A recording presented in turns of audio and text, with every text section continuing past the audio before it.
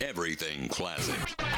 From the heart of Tennessee, Muletown Radio, 103.7 FM and 1340 AM. Sometimes we need a little extra help. Whether you're recovering from an illness or surgery, Murray Regional Home Services offers care ranging from nursing services to physical therapy in the comfort of your home.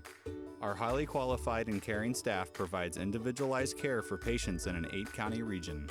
To learn more about Murray Regional Home Services, visit murrayregional.com or call 931-490-4600. That's 490-4600.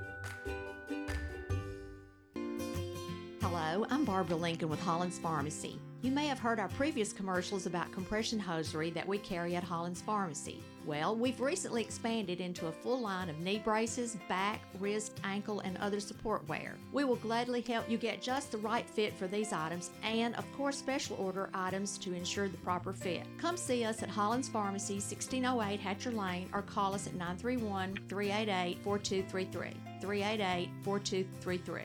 American Standard Heating and Air Conditioning is built to a higher standard, so you can focus on the problems in your life that actually matter, like the stair that only creaks when everyone else in the house is asleep. American Standard Heating and Air Conditioning, built to a higher standard. Call Davis Heating and Cooling at 931-388-2090. Davis Heating and Cooling is your local American Standard dealer and proudly serves the Murray County area. Find Davis Heating and Cooling online and on Facebook or call today, 388-2090.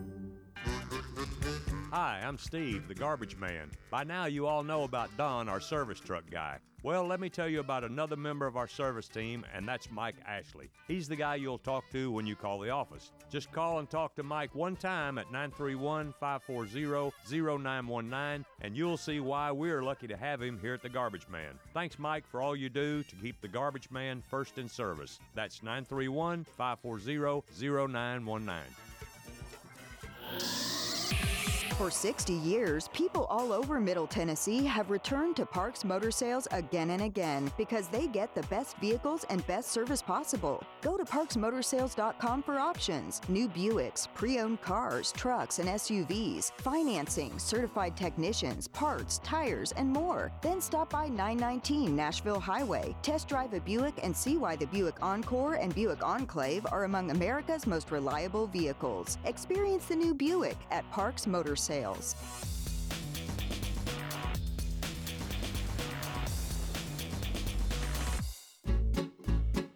Good morning. It's time for this week's episode of History's Hook, sponsored by ServPro with your host, Tom Price. Take it away, Tom. Good morning and welcome to History's Hook, where I guarantee that we'll get you hooked on history. I'm your host, Tom Price. Each week on History's Hook, we'll be bringing you interesting and informative stories from the past in an effort to connect the history in our own backyard to the big events that compose national and world history. We'll explore a new topic every week and bring in experts and eyewitnesses to the events, places, and people we'll be talking about. This is not your high school history class. We're going to make history fun and compelling. We're going to get you hooked. Today, we are continuing our three-part series as we explore the lives of Tennessee's three presidents, Andrew Jackson, James K. Polk, and Andrew Johnson. Each of these three men had an enormous impact upon Tennessee and United States history over a time frame that spans over 40 years, Jackson being elected in 1828 and Andrew Johnson ending his term in 1869.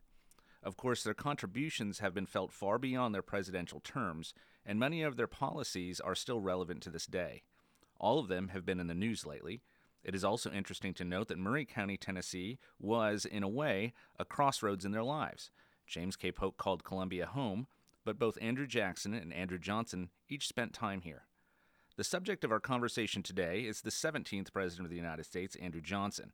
I'm joined today in the studio by my co-host, Dr. Barry Goodcomb. Good morning, Barry. Good morning, Tom. And joining us via telephone is Kendra Hinkle, the museum specialist at the Andrew Johnson National Historic Site in Greenville, Tennessee. Welcome to History's Hook, Kendra. Thank you. Glad to be here. Before we dive into the life of Andrew Johnson, Kendra, I wanted to give you an opportunity to tell us a little bit about the Andrew Johnson National Historic Site. It's run by the National Park Service. When did it open? How long has it been open to the public? It opened in 1942 under the National Park Service when several different areas of the site were consolidated. And the site consists of 4 different areas. We have the Johnson's Tailor Shop. We have his early home. A few blocks away, we have his homestead, which was his later home here in Greenville. And then about a mile from there is the National Cemetery, which is Johnson's burial place, but also the final resting place for about 2,200 veterans.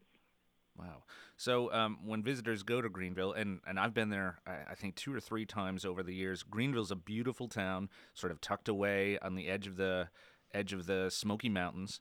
And one of the things that struck me, I know, when I first drove into Greenville, is how appreciated Andrew Johnson is in that town. You're going to see giant statues of Johnson, and you're going to see National Park Service signs all over town. I think Greenville's done a really great job embracing Andrew Johnson.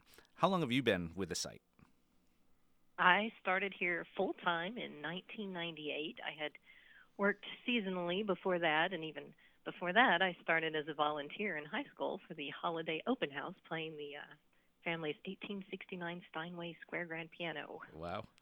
You got to touch the stuff. That's Got great. some longevity. That's wonderful. So you're local to Greenville then? I am. You've been there the whole time. That's amazing. How many visitors get to come and see the site? I'd say between 50 to 60,000 a year. Right. That's wonderful. And the site has been run by the Park Service for its entire history, or did it start as a private nonprofit? No, originally the Tailor Shop was operated by the state of Tennessee, and the National Cemetery was operated by the War Department. So it was later on, and that was earlier in the 20th century. Okay. And then it was later on that, as I said, it was all consolidated under the auspices of the National Park Service. Well, it's a wonderful site, and I encourage all of our listeners, next time you go to Greenville, stop in and visit all of the Andrew Johnson sites. It's a wonderful place. So Andrew Johnson, unlike James K. Polk, and the listeners know by now that I worked for the Polk site for 21 years, Polk was always fun because I got to talk to people about Polk. Most people didn't know a lot about him, but they were always surprised, and especially surprised to find that he ranked among the top presidents in terms of success. Andrew Johnson is sort of the other end of the spectrum if you're looking at the rankings. He's fared rather poorly in the various rankings of the presidents. The very first ranking by historian Arthur Schlesinger in 1946 placed him, I think, at his highest ranking at number 19 out of what was then 29 presidents. Since then, Johnson has dipped a bit. The Siena College poll in 2018 placed him at number 44. Kendra, not to put you on the spot, but what, in your opinion, what's the biggest reason, do you think, for that ranking? Why is he downtrending a little bit? Right, here we go. Well, they say that asking a question of a park ranger is like trying to take a sip of water from a fire hydrant. So here we go. I'm going to dare to say in many ways it was the presidency itself, and I'll explain. Before the presidency, Johnson's star almost couldn't have been higher. He'd given rousing pro-union speeches prior to the Civil War. He'd been the only Southern senator to retain his seat when the other seceded state senators left, brought Tennessee back under Union control without slavery during his military governorship of the state, and he was actually a prime choice for the vice president because the National Union ticket was a way to appeal to loyal Southern Democrats as well as to Republicans in combining the two parties. That way Lincoln could make good his pledge to bind up the nation's wounds. So as good as a choice as he was for vice president, he was facing a monumental odds as president. His presidency followed a first presidential assassination. It followed a first civil war. It faced Reconstruction, questions of citizenship for 6 million formerly enslaved people. And it faced an America pummeling headfirst into the Industrial Revolution. So the somewhat belligerent and pugnacious personality that had stood Andrew Johnson in good stead up to then in stump-speaking methods became somewhat his undoing as president.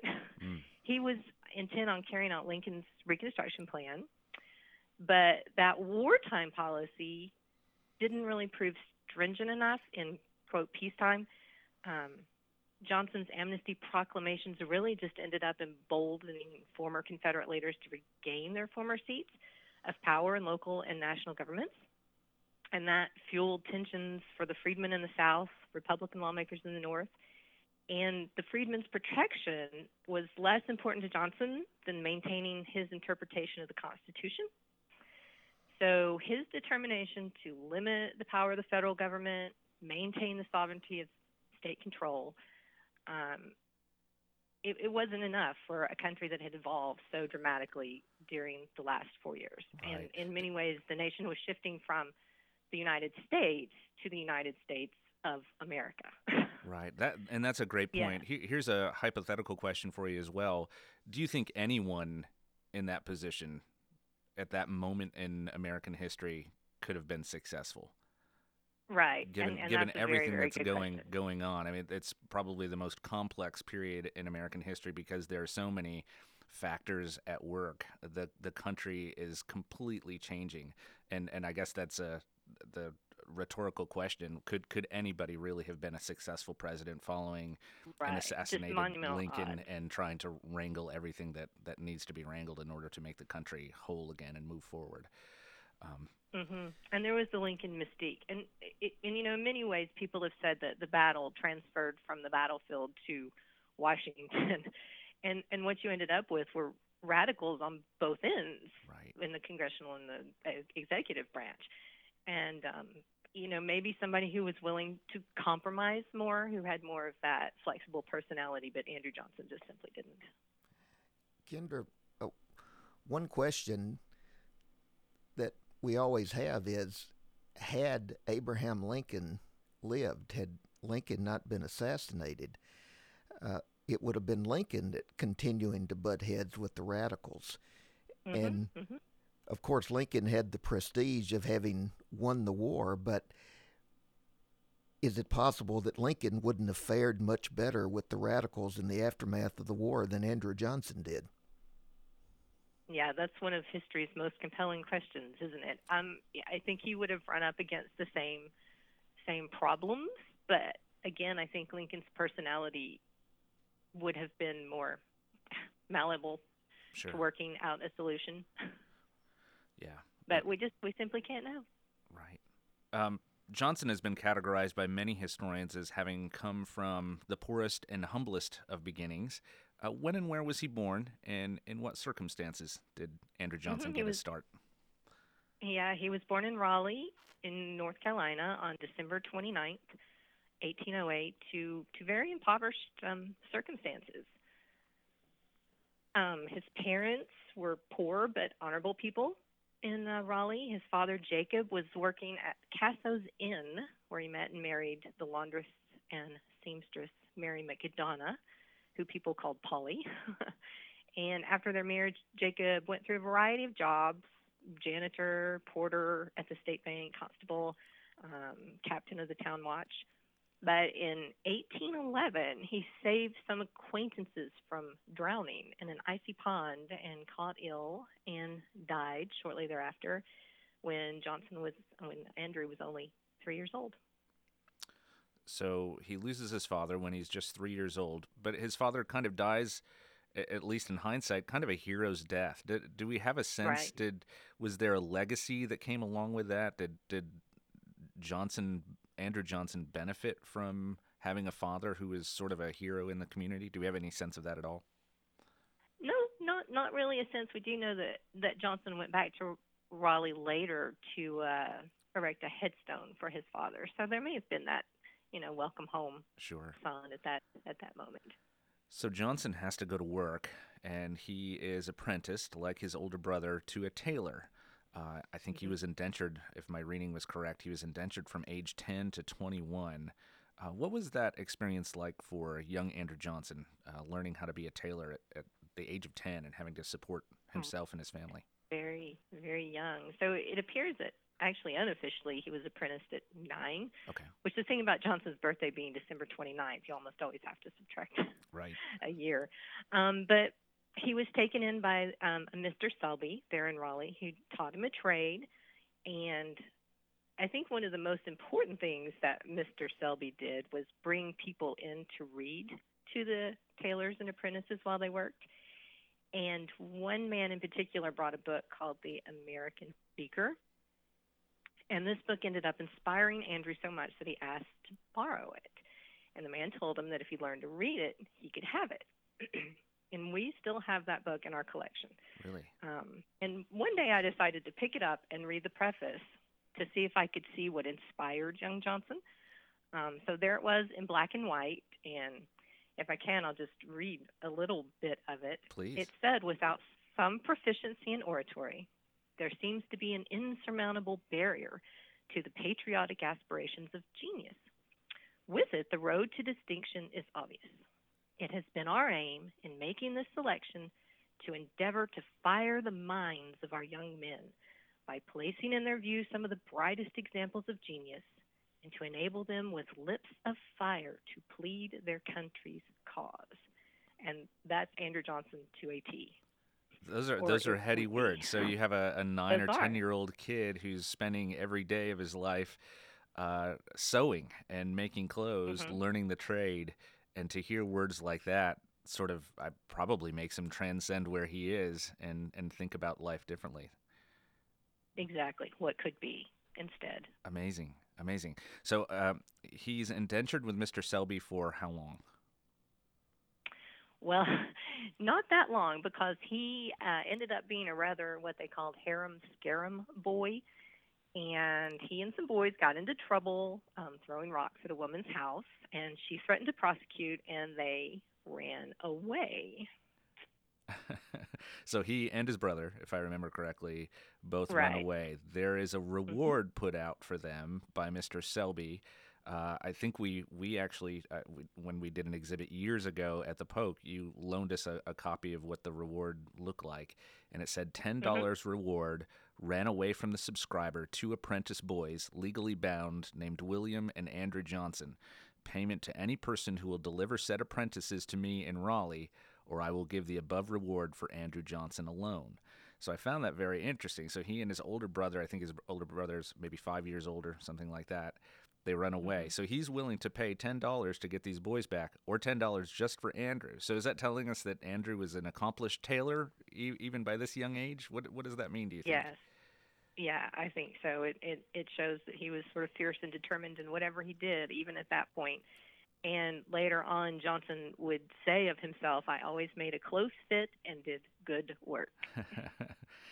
Do you all have any of the clothing that he made in your collection? Do you have anything at all that we do have a wedding coat that he made on display there by the tailor shop. His own wedding coat or someone else's? It's someone else's that he made for someone. That's wonderful to have that. So where did the brothers run to? Did they get away? They went from Carthage to Lawrence, South Carolina, where, incidentally, Andrew met a girl and fell in love. And they were either working on a quilt together, or he made a quilt for her and had intentions of marriage, but her parents didn't allow the marriage because they didn't think he would amount to anything. Famous last words. They continue moving along. If I remember in the story, they're sort of traveling all over the place. There is a story that, and it's been written in a couple of biographies, that Andrew Johnson actually winds up here in Columbia, Tennessee, apprenticing for a tailor. Have you heard that story before? I have, and I looked that up to refresh my memory. It was a James Shelton in Columbia, and as a side note, it was said that Mrs. Shelton felt a very motherly feelings for the lone young journeyman and tried to give him a good life while he was there. We're trying to locate exactly where the place was. We'd love to be able to put something up. And that'd be amazing. Yeah. So a boy, he's walking everywhere he goes, and if you consider he's going in North Carolina, South Carolina, traveling to Tennessee, and then eventually, which is not the pattern, heads back east again and settles in Greenville, Tennessee. We're going to stop the story right here for just a second. We need to take a break. We'll be right back on History's Hook.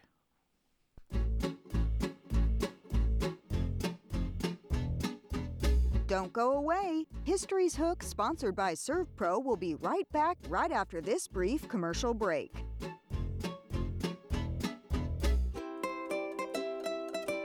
At Stat Wellness Primary Healthcare, we know in today's busy world, people expect quality products and services, plus convenience, even when it comes to healthcare. Don't wait to see your provider, wait somewhere else for lab work, and then wait somewhere else again for prescriptions. We can take care of it all in one stop. Come to Stat Wellness in Columbia, 1225 Hampshire Pike, and my team and I will take good care of you. Get on the road to wellness stat. Call now, 931-982-6333, 982-6333.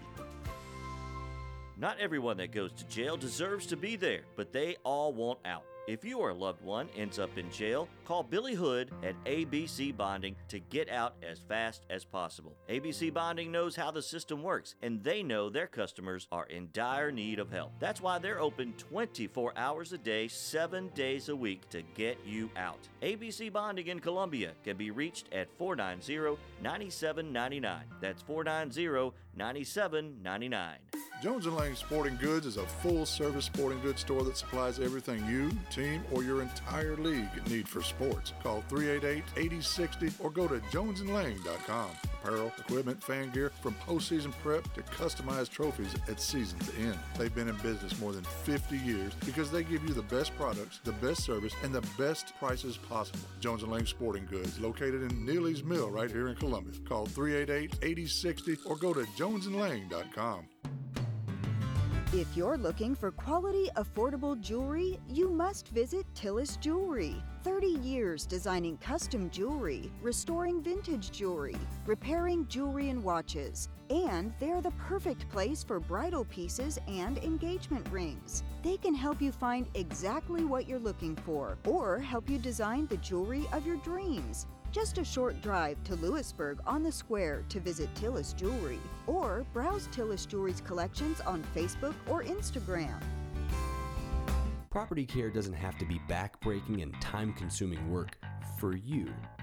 Let the specialists at Storm & Norman's Lawn and Landscaping take care of it. You just enjoy.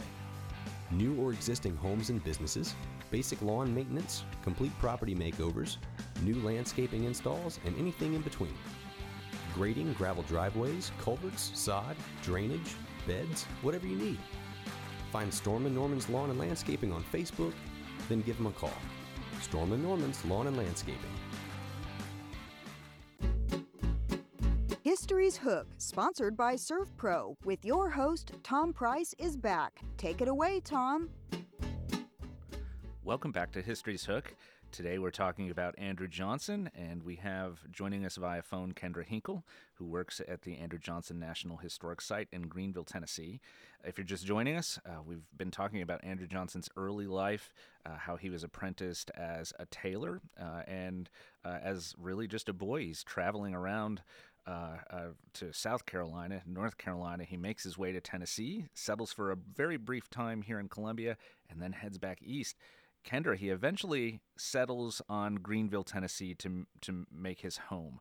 What was Greenville like at that time, and what was the charm for Andrew Johnson? Okay, well, Greenville was a pretty thriving village when Johnson got here. It was founded by a big spring. There were newspapers, colleges in the nearby vicinity. And he just happened to learn when he went to the post office that the town tailor was growing older. And a Mr. Brown ordered a suit from him. And for a little while, he moved on to Rutledge, Tennessee. But before long, he was back because another very important thing had happened. When he'd first come to town, he was spotted by a group of girls. One of them was named Eliza McCardle. And supposedly she told her friends, "There goes my beau, girls, mark it." So that was good incentive. And so what do we know about Eliza? She seems like an interesting person. Yeah, she gets lost later on, I think, when she becomes ill. But she had quite a bit of spunk, I think, when she was younger. She had been the daughter of a Scotch shoemaker and tavern owner, and she'd been educated at the Ray Academy here in Greenville, and her father died, so she and her mother continued to make quilts and sandals for the people of Greenville. So that's kind of a commonality then that Eliza and Andrew exactly share, as they both lose their fathers, and they court we assume, for apparently not very long, because they get married when Andrew is 18 years old and Eliza just 16. Right, our youngest married presidential couple. Oh, good factoid. I found it interesting. The justice of the peace was a man named Mordecai Lincoln, who is a cousin to Abraham Lincoln. Isn't that amazing? Another fascinating fact. It is. Most of the history books speak about Eliza being the one to teach Andrew how to read and write. Is that true? He had the rudiments of an education by the time he got to Greenville, and she even admitted that she helped further his education. So his writing skills, arithmetic, we still have some of the books that she used to tutor him by, and he would practice his signature using every available space down the side of the page. So Andrew opens his tailor shop. He's married. They're starting a family, and he's doing well by all the sources. He's actually doing very well financially as a tailor in this community of Greenville. Where does politics come into play? How old is he when he jumps into the political arena, and what is the first thing that he runs for? Okay, and he's pretty young, because his tailor shop, as is often the case, like with local barber shops maybe now, it became the gathering place for the men of the community. And he would walk to the debating societies and meetings at the local Greenville College, and he had such a knack for it that his contemporaries encouraged him to run for office. So he did. He ran for alderman of Greenville and won. And that was in 1829, so just 2 years after he came to Greenville. So we're looking about 20 years old. 20 years old. And one of the themes that sort of keeps coming back throughout his political career as his political star is rising is what an effective orator he is. For a man who has no real formal education, he kind of takes to sort of the idea of what we would call now maybe lifelong education. He's reading voraciously, but he becomes a very effective orator. Is that a natural talent, do you think, or did he hear other orators in town? Is that a learned response, or is it a natural talent, do you think, that ability to be this amazing public speaker?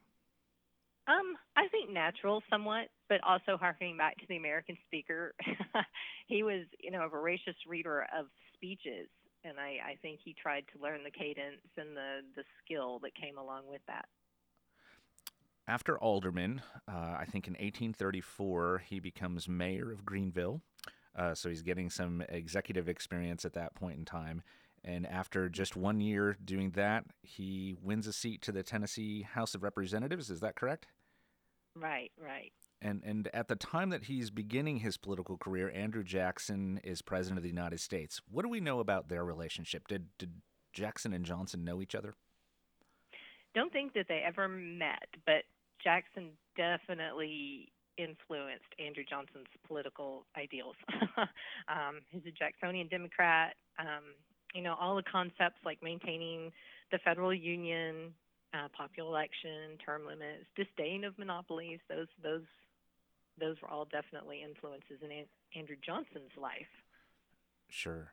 And he's going to the state legislature representing his district in East Tennessee. How long is he in the state house?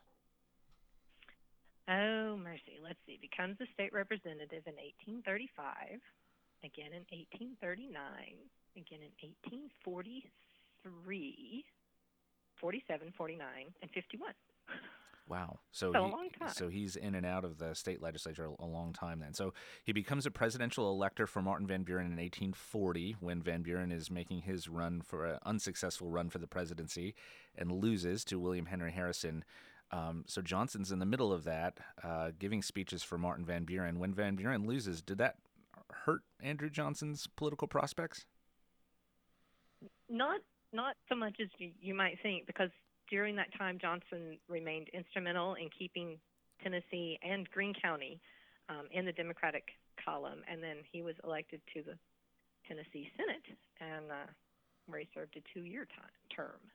Right. So it sounds like his speech making, he's kind of making a name for himself statewide. He's already in the House, but his ability to become a presidential elector, giving these speeches to much larger audiences, I think by that point in time, actually benefits his political career. Let's talk for a second about Tennessee and Andrew Johnson. Tennessee is a slave state in this time. Did Andrew Johnson engage in slavery? He did, yes. Do we know how many enslaved people did he have, and what were his feelings on the subject? Because East Tennessee is not plantation country. It's not like this area, Middle Tennessee, where there's a huge slave population in this area. How did he engage in slavery, and what were his feelings on the subject? Right. He purchased his first slave in 1842, a woman named Dolly, and then he purchased Dolly's half-brother, Sam. So he owned up to 10 slaves. So Dolly, half-brother Sam. Dolly would have 3 children, Liz, Florence, and Will.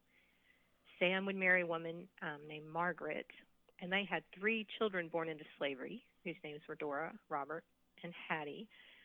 There's also a man named Henry, and Henry and Florence would end up going to the White House with the family as servants after emancipation. And I would say that Johnson's feelings on slavery did evolve over time, despite what his presidential actions still seem to denote.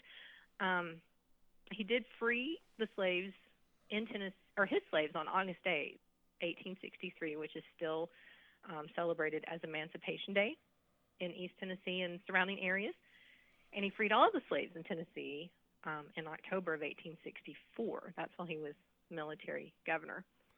And all along, he was more for gradual emancipation. And I can't help but think, because it's knowing Southerners as he did, he feared that immediate freedom and suffrage would lead to class wars. And later on, he even proposed extending the elective franchise to all persons of color who could read the Constitution, write their names, and who owned real estate and pay taxes. So he's very much a man of contradictions. As so many are in that time frame. I think James K. Polk fits that mold as well. Andrew Jackson, for that matter, is also sort of in that same. There's that odd dichotomy going on between slavery in the theoretical versus slavery in practicality. It's a fascinating issue. We should explore that on this radio show at some point in time. What about James K. Polk and Andrew Johnson? They knew each other at this point in time. I think Johnson wins by 600 votes a seat in the United States House of Representatives in 1843. A year later, Polk becomes president. Do we know what the relationship was like between Johnson and Polk? I think it began amicably. Johnson's daughter Martha even visited the Polks in the White House while he was president. She would visit Sarah, and Sarah sort of took her under her wing while Martha was in school. And we've got some jewelry that Sarah gave Martha, still in our collection. But later on, I think Johnson kind of considered Polk a weak presidential candidate because of the 2 gubernatorial losses prior. He did support the president with the Mexican-American War, but they had conflicts over patronage issues. And I looked up a quote that Polk said, he's very vindictive and perverse in his temper and conduct. So once again, that belligerent personality coming into play. Right. Polk didn't have much good to say about people who went against his political ideals. So I think they were probably a match for each other. So Johnson is elected to 5 terms in Congress and then goes on to be governor of Tennessee. So we're going to have to stop there again. We're going to take a short break, and we'll be right back on History's Hook.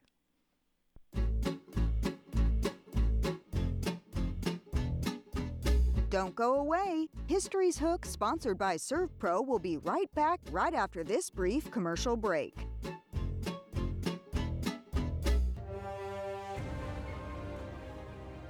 Asgard in Norse mythology means dwelling of the gods that ruled the Vikings. Their presence and exploration was so profound that their 3-century reign in parts of Europe is known as the Viking Age. Much like their ancestors, Asgard Brewing Company practices the Viking tradition of using what is locally available. You can taste the attention to detail in Asgard's farm-to-barrel brewing method with locally sourced ingredients. Stop by Asgard Brewing Company on the Duck River in downtown Columbia and channel your inner Viking. Brown's Body Shop has 2 locations to provide your vehicles with high-quality body and frame repairs, the best paint jobs, and custom body fabrications. Brown's Body Shop has been successful for more than 50 years because of their highly trained personnel, competitive prices, superior customer care, and timely service. Don't put off body repairs or that custom paint job at Fenders. Go to Brown's Body Shop today.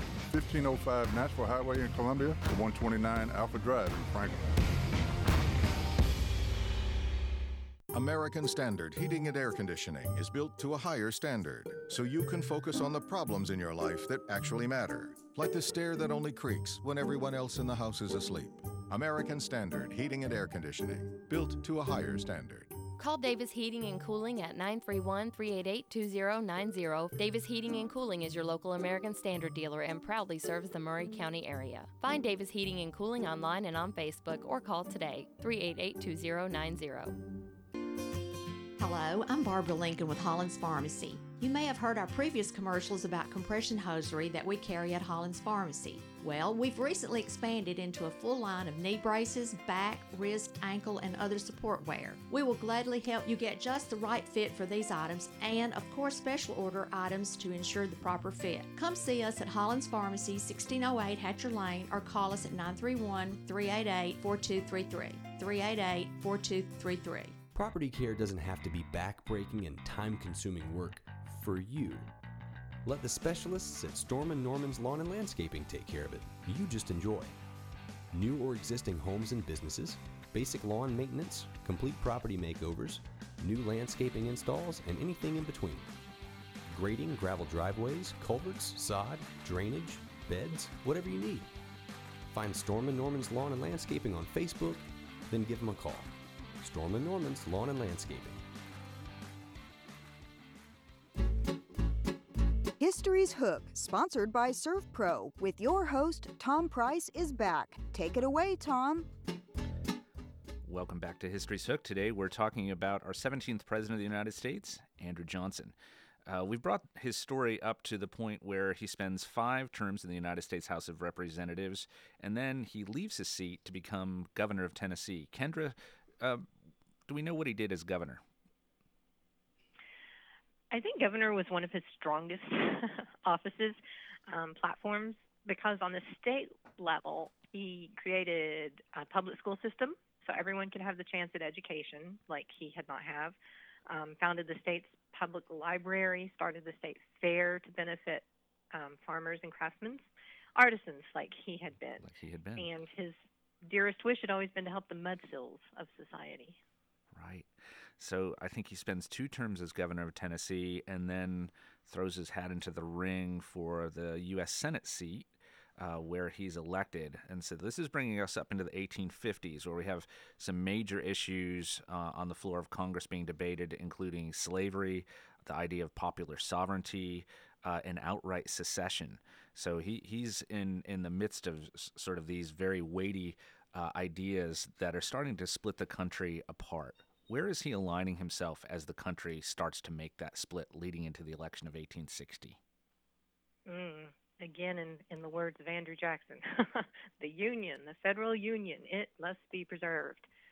That was Johnson's battle cry, and his speeches in favor of the Union made him a sensation in the North, had his likeness burned in effigy in the South, but again, he's a man of contradictions because it's all for the Union. He was preserving it with or without slavery. Which makes him terribly fascinating to my mind, that he's a Tennessean, he's a slaveholder, but he's a Unionist. And I think most people who aren't studying deeply into this time period, that doesn't really make any sense whatsoever. But right. He's one of many people who sort of have that same ideal. So leading up to the election of 1860, we see Johnson hoping to get on the ticket as a compromise candidate. Of course, it wouldn't work for him. There are 4 main candidates.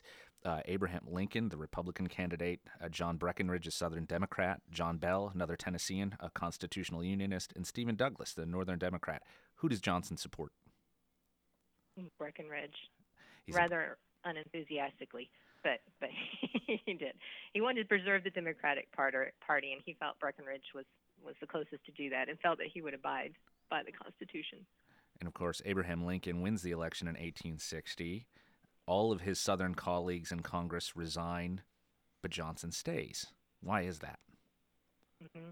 Again, that belief in the Constitution and the Union. No matter what, and this is where No matter what. For me, Johnson really shines. And Johnson, from coming to Tennessee and moving to Tennessee, when you talk about the 3 Tennessee presidents, not a lot of good is said about Andrew Johnson. And one of the things that really struck me when I visited your site, and you learn about where he stands in all this, I find him to be an incredibly brave character. His state is seceding from the Union. He decides to stay.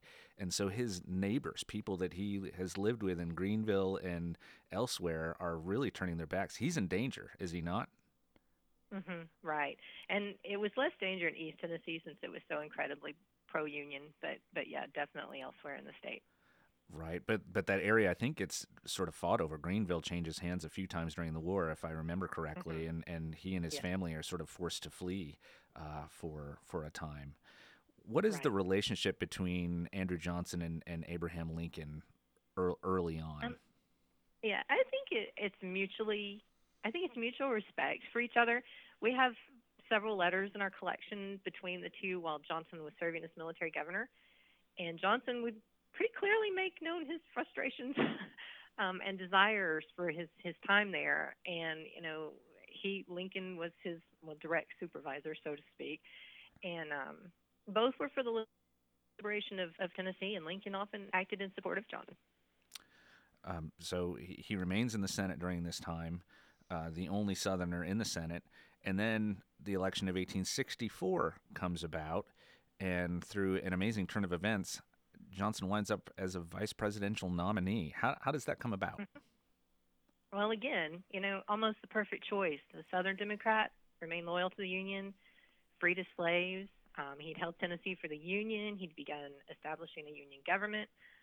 He would appeal to those war Democrats, those who were more moderate. And symbolically, this was a great way for Lincoln to bring both sides back together again. So Lincoln, sort of the moderate, thinking ahead that if the war is won and these southern states have to come back, what better person to have on the ticket with him than a Southerner to help that process along?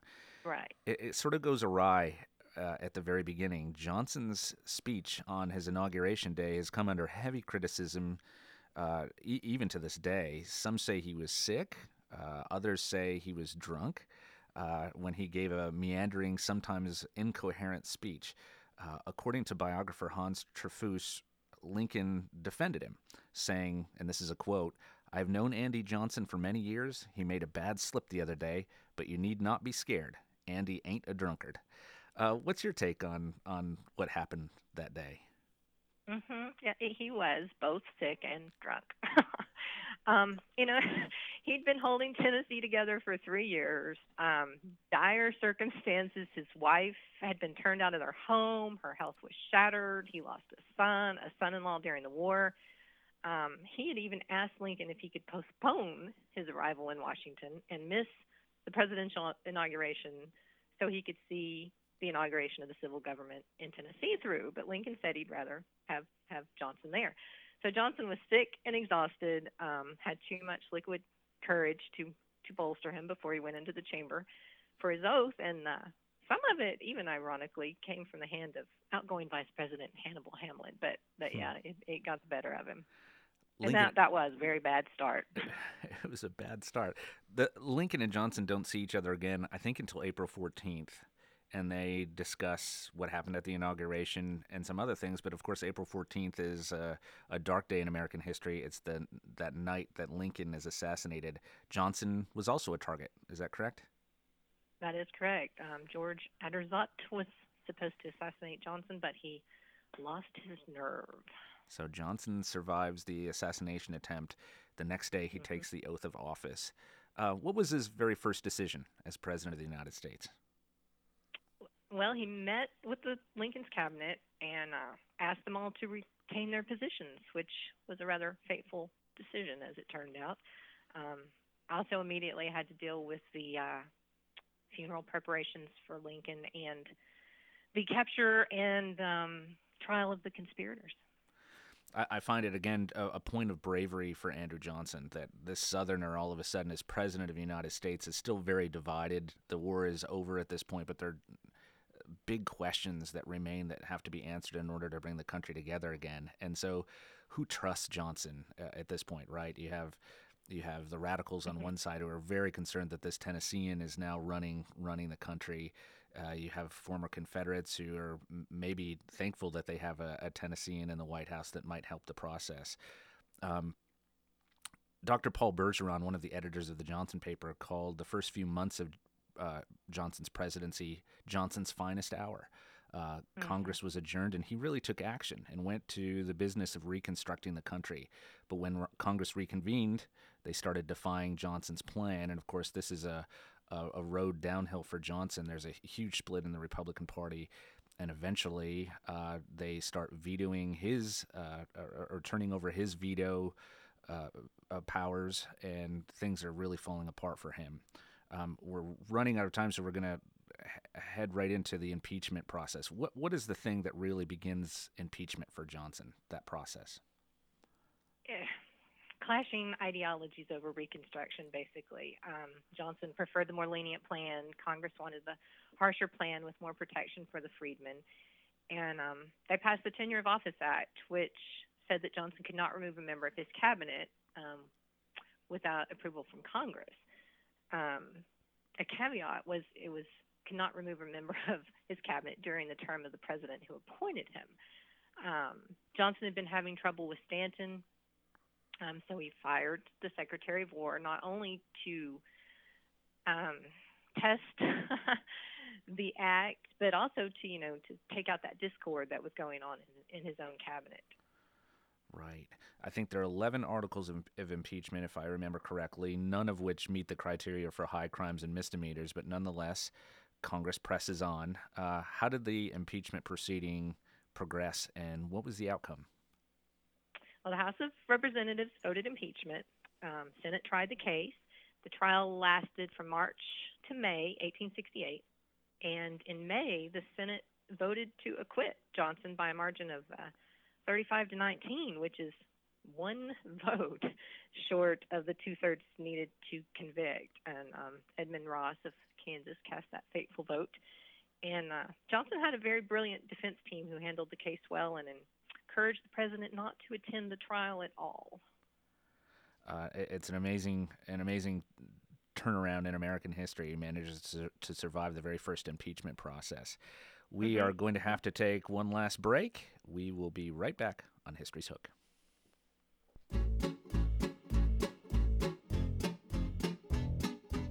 Don't go away. History's Hook, sponsored by ServPro, will be right back right after this brief commercial break.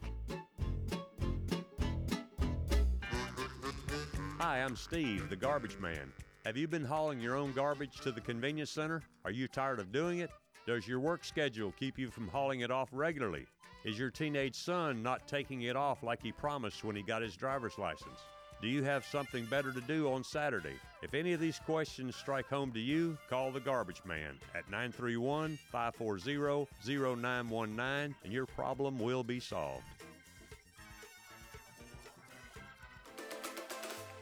Looking for convenience? Try Quick Mart convenience stores conveniently located all across Murray County, southern Middle Tennessee, and North Alabama. Right now, get 99-cent icy any size. Hungry for breakfast? Try 2 ham biscuits for $3. Or how about 2 grilled chicken sandwiches for just $4? It's Quick Mart convenience stores conveniently located all across southern Middle Tennessee and North Alabama. Quick Mart convenience stores, proudly serving Shell gasoline.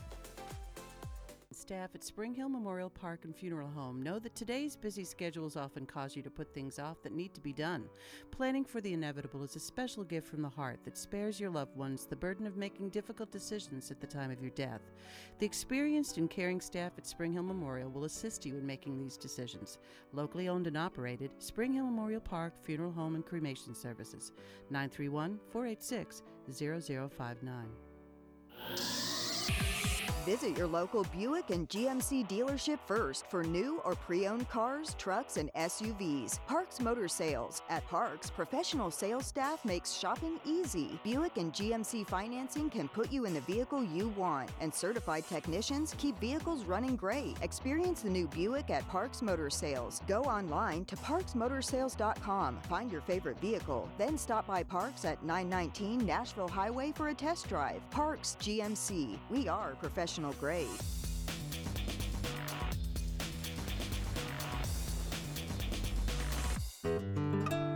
If you hear this commercial and spend absolutely any time outside, you need Columbia Farm Supply. Animal supplies, decor, hand tools, clothing, hardware, and more. For whatever you need on the farm, in your garden, on your front porch, your backyard, your property line, if you need it outside, check Columbia Farm Supply first. See all their products at morethan-a-farmstore.com, then you'll be ready to head out to 170 Bear Creek Pike to give them a visit. Columbia Farm Supply. History's Hook, sponsored by ServPro, with your host, Tom Price, is back. Take it away, Tom.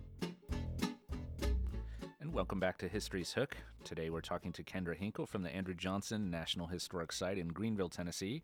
And we had just been discussing Andrew Johnson's impeachment. He's the first president to be impeached, and he was acquitted by a single vote. Kendra, what was his reaction to surviving the impeachment process? I believe when they told him he wept. I think I'm telling you right. And also when they told Mrs. Johnson, she grasped the hands of the person who brought the news and said, "I knew he'd be acquitted. I knew it." What in your opinion, Kendra, was Johnson's most significant achievement as president of the United States? Let's see. Somewhat a complicated question. I think we can find inspiration in his American dream success story. I think we can appreciate the purchase of Alaska, the annexation of Midway Island, even the restoration of the Navajo homelands, which you don't hear about much. But perhaps one of the best things that resulted from his quote time in office, I think, was the settling of the question of balance in power provided through the Constitution via the impeachment process. And that may sound odd, but, ultimately the 14th and 15th Amendments. And as we said, the divisiveness transferred to the political arena, and fear was rampant. Both sides lived with uncertainty, thinking the other side was going to usurp the power of the other. And there needed to be a way to prove that the balance of powers was still intact. And the constitutional caveat of impeachment was a way for that to happen.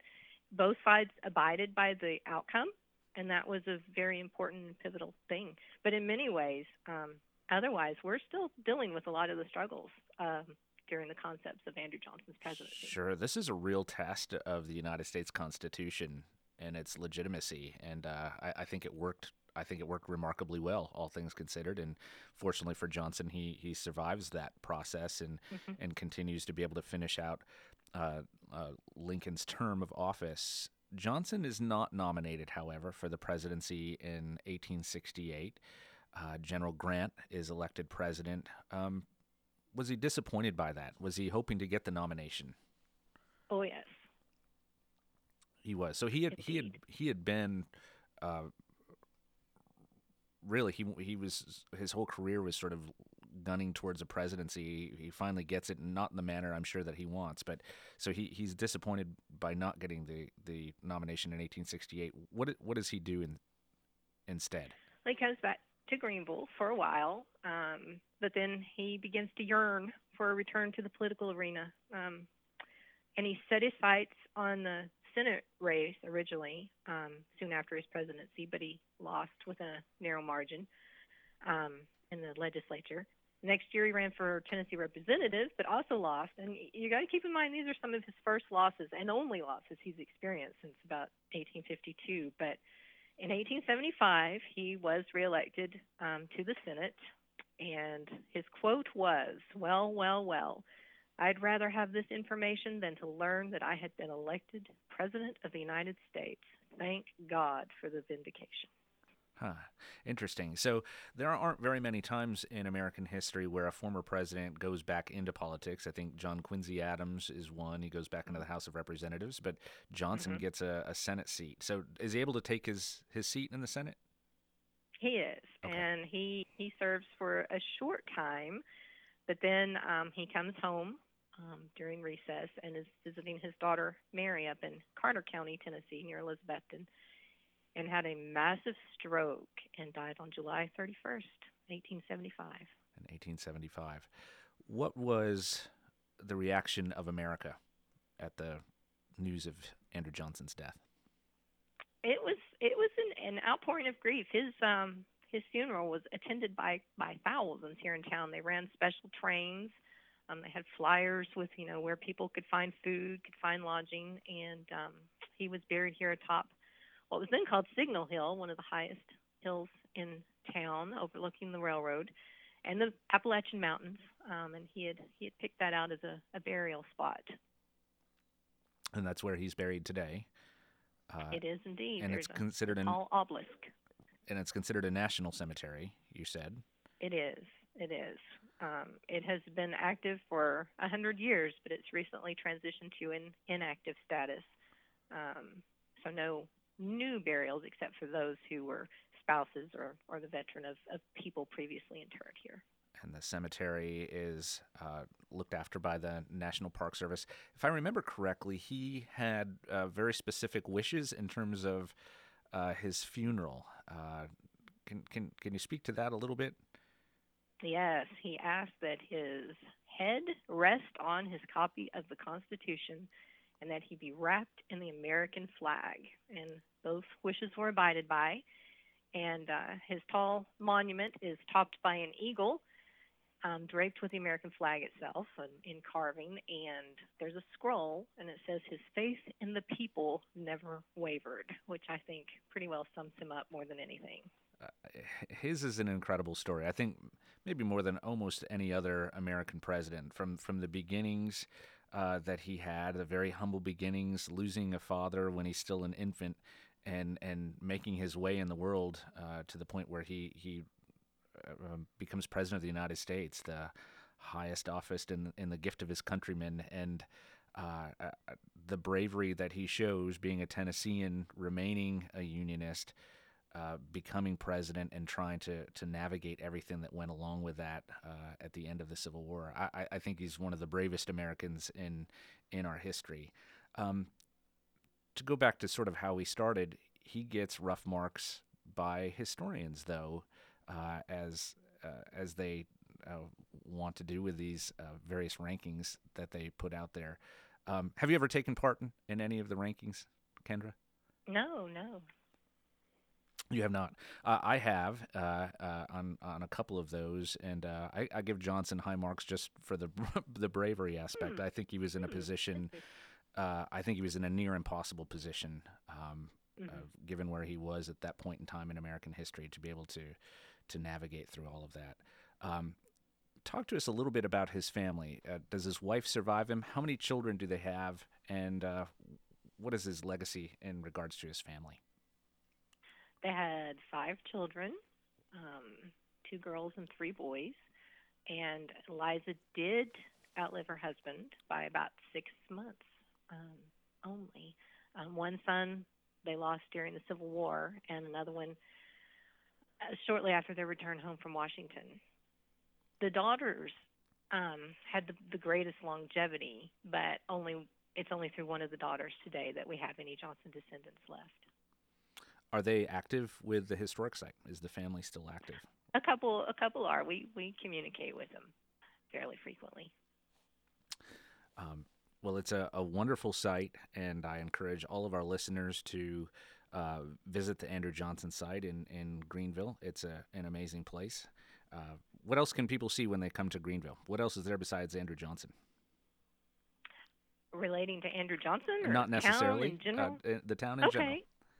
Well, very active during the Civil War. Of course, we have the Dixon Williams Mansion, where General John Hunt Morgan was killed here during the Civil War. One of the town churches still has a cannonball embedded in it. We have the Greenville Greene County History Museum. car museum, the General Morgan Inn, several restaurants downtown and shops. So it's a very delightful place to visit. You can be steeped in history. Yes, for our listeners here in Middle Tennessee, it's a wonderful weekend trip. It's one of my favorite places to go. Stay at the General Morgan Inn. It's one of the historical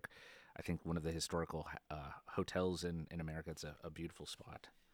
Kendra, you have the old courthouse there where they had the Unionist Convention, and I know that's a historic site now. What do they do with that building? It's still used as the county seat courthouse there, and interestingly, on its lawn we have monuments to both the Union and the Confederacy. And I think, if I remember correctly, we're the only courthouse that does have monuments to both sides. So that really, really shows you how divided this area was during the Civil War. Well, Kendra, thank you so much for joining us today in our conversation about Andrew Johnson. You're so welcome. Thank you also to our sponsor, ServPro of Murray and Giles County, for their support. On behalf of Marty Verhoff, our engineer, Dr. Barry Gidcombe, thank you for listening. We'll be back next week with another edition of History's Hook.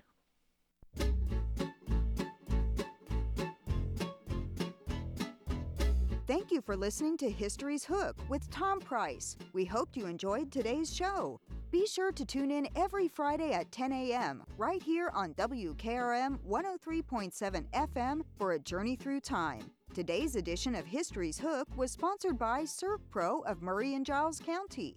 ServPro, faster to any disaster. American Standard Heating and Air Conditioning is built to a higher standard, so you can focus on the problems in your life that actually matter, like the stair that only creaks when everyone else in the house is asleep.